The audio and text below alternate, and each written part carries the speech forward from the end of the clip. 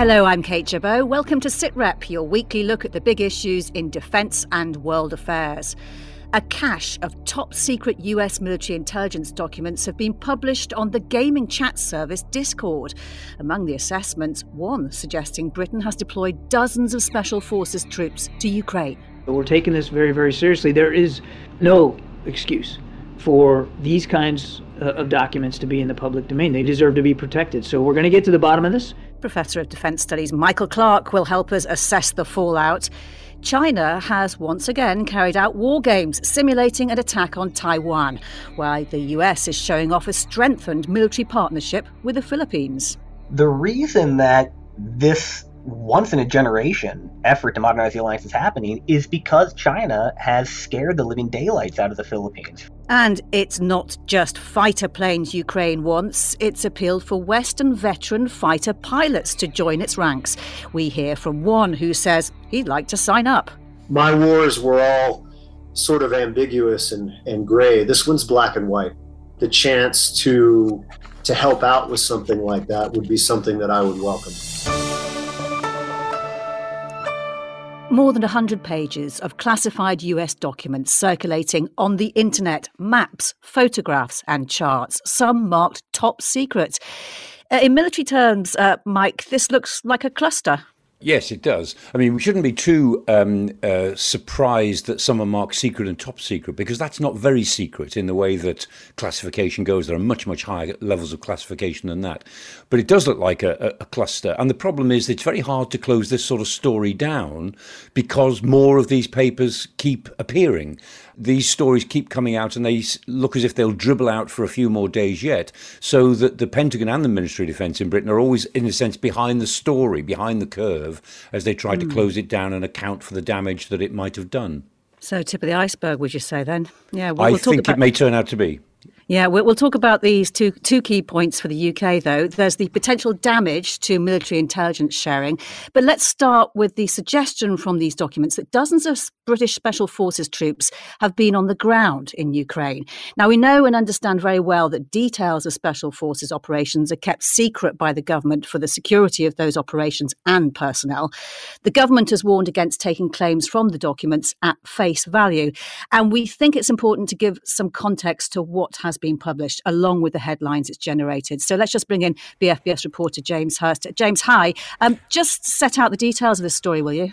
So for anyone who hasn't seen the headlines, and they have been everywhere, the report essentially says that the UK, just a few weeks ago, had 50 Special Forces personnel deployed on the ground in Ukraine. Now, this comes from one of these seemingly leaked US secret pages. According to the BBC, that document is dated the 23rd of March, so 3 weeks old.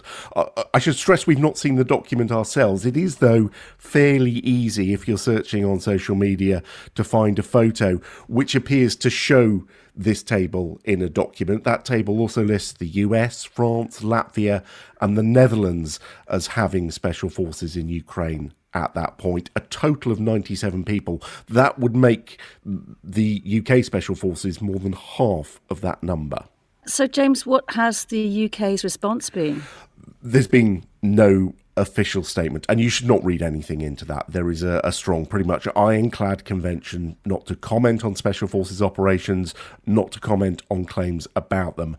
However, around the time that this story was published widely, the Ministry of Defence did post something on Twitter, seemingly a little more generally about the documents. The tweet reads, "The widely reported list of alleged classified US information has demonstrated a serious level of inaccuracy," and it goes on to say readers should be cautious about taking at face value allegations that have the potential to spread disinformation. Interesting comment. Mike, to set some context here, people will see headlines claiming British Special Forces deployed in Ukraine.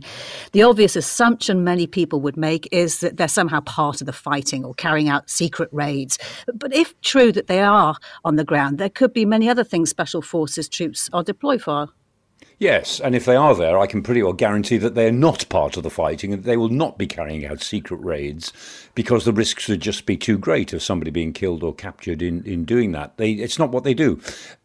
although they're capable of doing lots of things, I always say that the special forces can visit paralysing violence on the king's enemies where necessary.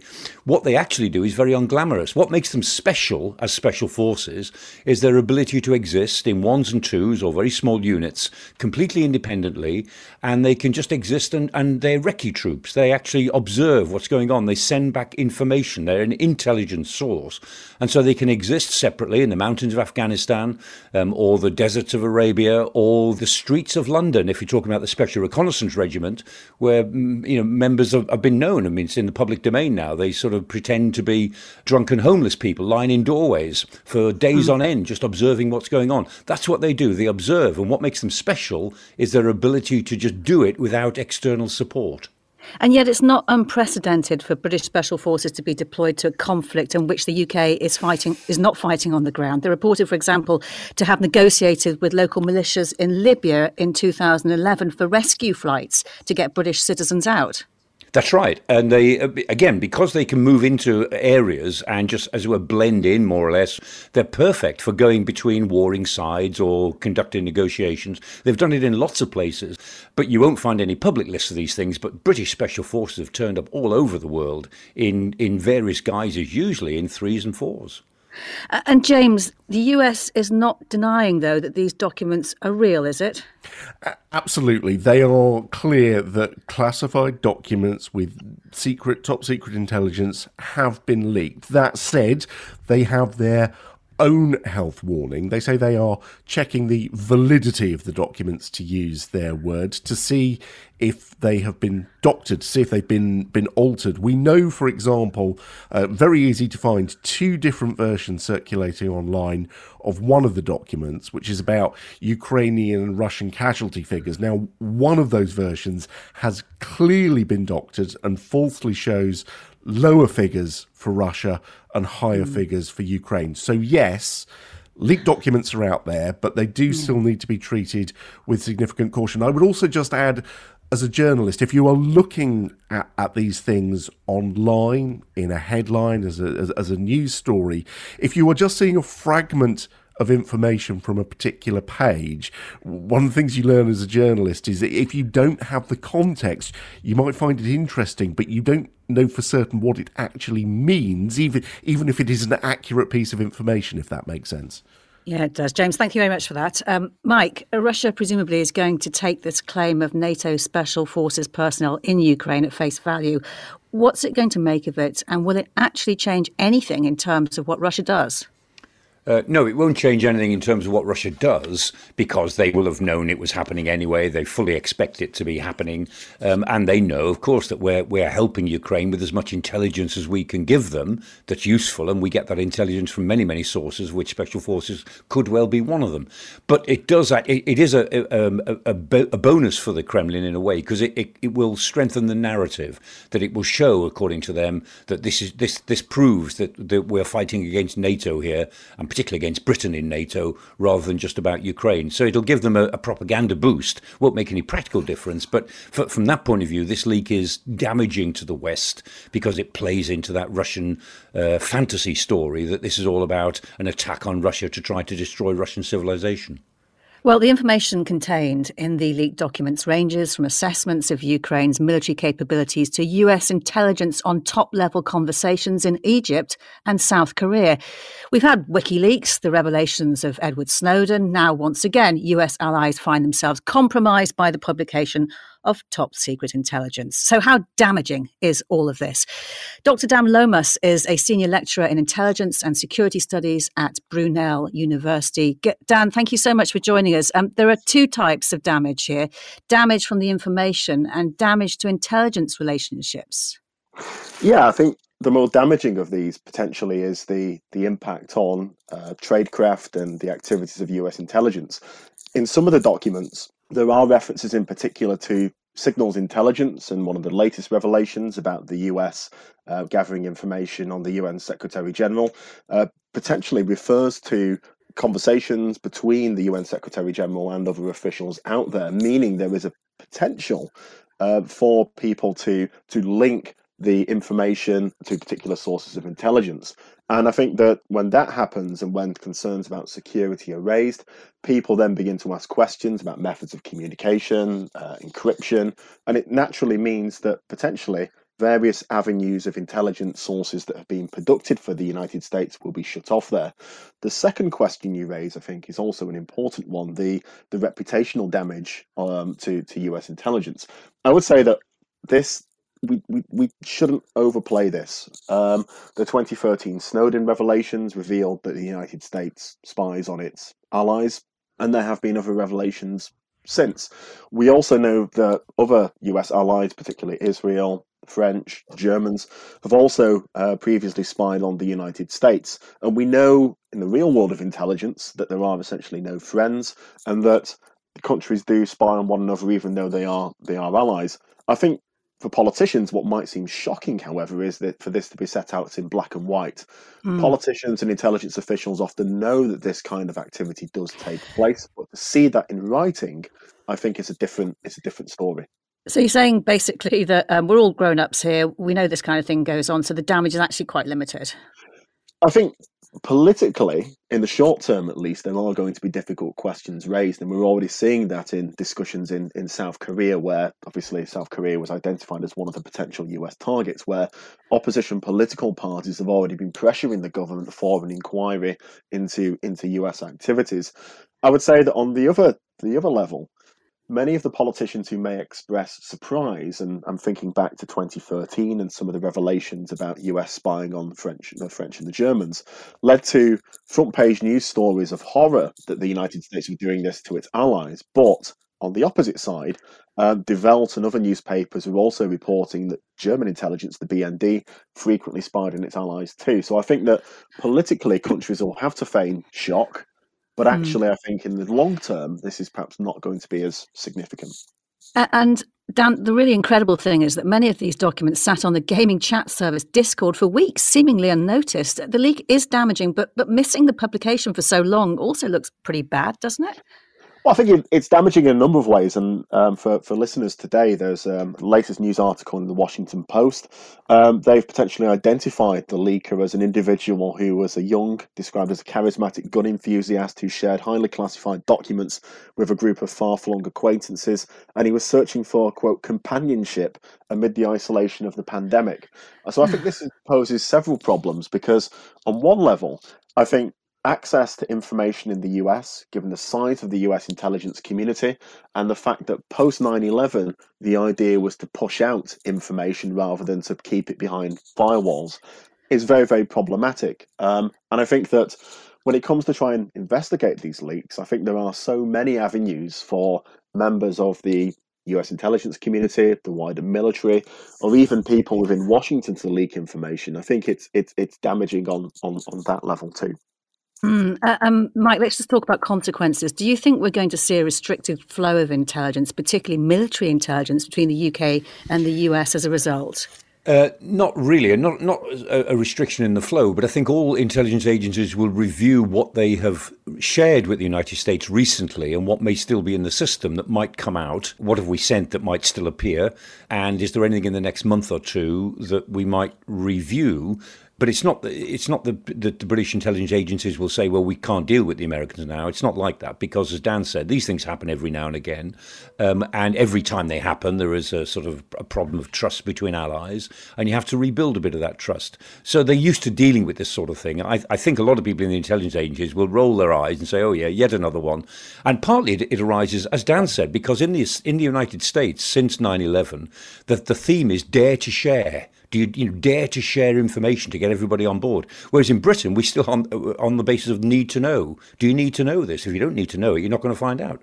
And so there's two different cultures there between dare to share and need to know. And it's those two cultures that sort of clash at times like this. And how important is that flow of military intelligence if it is affected? Oh, it is very important. I mean, again, the Five Eyes, Britain, America, Canada, Australia, New Zealand. It's the premier intelligence sharing organisation in the world. Everybody would love to be part of the Five Eyes, but nobody else can be. And it's all on the basis of trust. And trust is built up in lots of different ways because of people, personal relationships, past behavior and so on. And the military intelligence that is shared within the Five Eyes is absolutely gold. It's gold dust, what they do share. They don't share absolutely everything, and they certainly don't share their sources, but what they share is gold dust that other countries would love to have some access to, and that won't, I think, be fundamentally affected by this. And Dan, just before we finish, we should also just address one theory about this leak. I know you mentioned the one earlier from the Washington Post, that it might be a US disinformation campaign to misdirect Russia in Ukraine. Do you think that could be true? Look, we have seen denial and deception being used extensively during the war in Ukraine, and the Ukrainians during their counter-offensive around Kherson and elsewhere have been very effective at using denial and deception. In terms of this leak, I think the detail, there is stuff that paints US intelligence in a very positive light, so they've heavily penetrated Russia's intelligence community, and I think certainly there are things that the US come out of these documents in a rather positive way. However, I think the information in there is just too detailed and can be extremely damaging there for this to be any form of deception. I would also point listeners to the fact that if this was just Ukrainian related and these documents were just about the war on the ground in Ukraine, that theory could have evidence behind it. But the fact that we're seeing topics relating to Turkey, Israel, South Korea, the United Nations shows that I think that this is more than mere chicken feed for deception purposes. Yeah, it's a very good point. Dan, thank you very much for your time. That was Dr. Dan Lomas from Brunel University. News, discussions and analysis. This is Sitrep. We've just seen China put on another big show of force in the Pacific, simulating airstrikes and rehearsing a sea blockade of Taiwan. Now, just a few hundred miles away, 12,000 American troops are carrying out drills in the Philippines. The largest ever US-Philippines exercise was planned well before China's last-minute war games, but this is a big show of a refreshed and very much strengthened military partnership between Manila and Washington. The US is getting access to 4 more bases in the Philippines, 3 of them looking out towards Taiwan, 1 towards disputed Spratly Islands. And ministers from the 2 countries have just held talks in Washington about priority defence platforms in the first such meeting for 7 years. Well, joining us from Washington, D.C. is Gregory Poling, Director of the Southeast Asia Programme at the Centre for Strategic and International Studies. Greg, hi, thanks for your time. What is the strategic significance of the Philippines? Well, it's not all Taiwan. It's a little bit Taiwan, but it's certainly not all Taiwan. The Philippines is facing the same kind of coercion and pressure that all the other, what we now call like-minded partners in the region, be it Japan, Australia, India, Vietnam, are facing. And for the U.S., if the goal is to defend the quote, rules-based order in Asia and push back against Chinese coercion, then the Philippines has to be a key partner in that, in both the South China Sea and in the broader regional environment. And what does America want to do with these military bases that it's being given access to?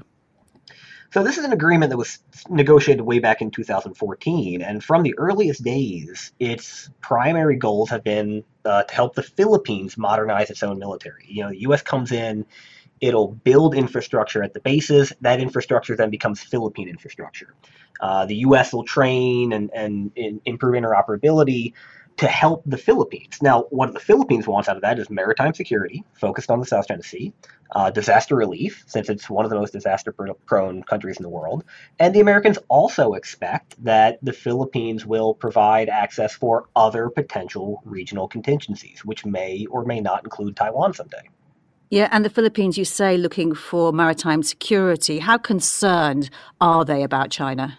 The reason that this once-in-a-generation effort to modernize the alliance is happening is because China has scared the living daylights out of the Philippines for 3 successive Philippine administrations. Now, the last administration of Rodrigo Duterte bent over backward to try to appease Beijing, and they got kicked in the teeth for it, with China continuing to harass Philippine civilians and law enforcement vessels across the South China Sea. So today, the Philippine political class and the military says, well, if Duterte wasn't good enough for China, nothing will ever be good enough for China. We talked a little bit about those bases that the Americans are going to get access to. Can you tell us any more about what actually might be there? Yeah, so we've now got a total of 9 bases, the 5 original set and this 4 new ones. 2 of those are up in Cagayan province, which is the one that faces Taiwan. The rest are either in north-central Luzon or out in Palawan, which faces the South China Sea. They're now a pretty even mix between air bases, a couple Army bases, and a couple Navy bases. I think what you're going to see the Americans and the Filipinos focus on for the time being are basic things like lengthening runways, building barracks and hangars and fuel storage. I mean, the real nuts and bolts stuff to allow modern platforms to operate. Because a lot of these, when you look at them, stretch the definition of a military base. And how much is this about America having a bigger military footprint in the region? Is it looking to station personnel there, for example, maybe missiles even? I highly doubt that we're going to be looking at U.S. missiles based in these facilities anytime soon. I mean, these are not American bases. These are Philippine bases. And the history of the Philippine relationship with the U.S., concerns about sovereignty are still very real and very raw. The Americans will not be allowed to do anything in these bases unless Manila gives the go-ahead, which means that everything for the foreseeable future is going to have to be focused first and foremost on Philippine priorities, which is not to put a bunch of American missiles in their bases for a potential Taiwan contingency. And you spoke to the Filipino foreign minister ahead of the talks that took place, and he said they still need to discuss how the US could use these for extra military bases. It does sound like there's still a lot of negotiating to go on. That's right. And I think the Americans are okay with this. They understand that for the alliance to be sustainable and resilient in the 21st century, it's not going to look like the old basing agreements of the Cold War.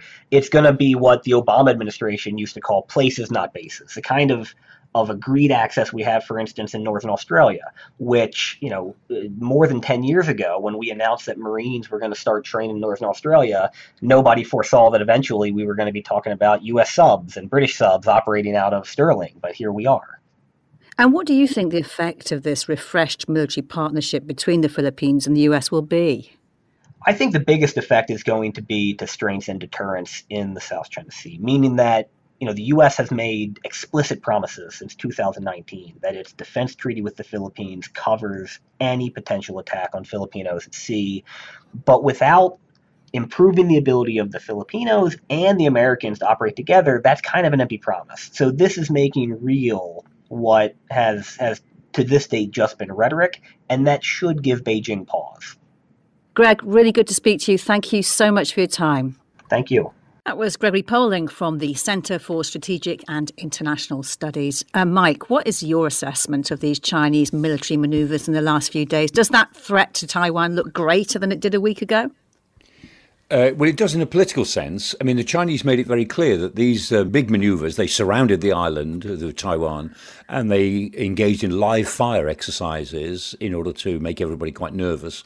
And they said that this was a severe warning. That was the phrase they used, translated, a severe warning, precisely because of President Tsai's visit, Taiwan President Tsai's visit to the United States. And as always, the Chinese always respond to these diplomatic moves, like President goes for a visit to the United States. They always respond with something either military or economic that makes it very clear that they are pressurizing, they're turning the tap of pressure.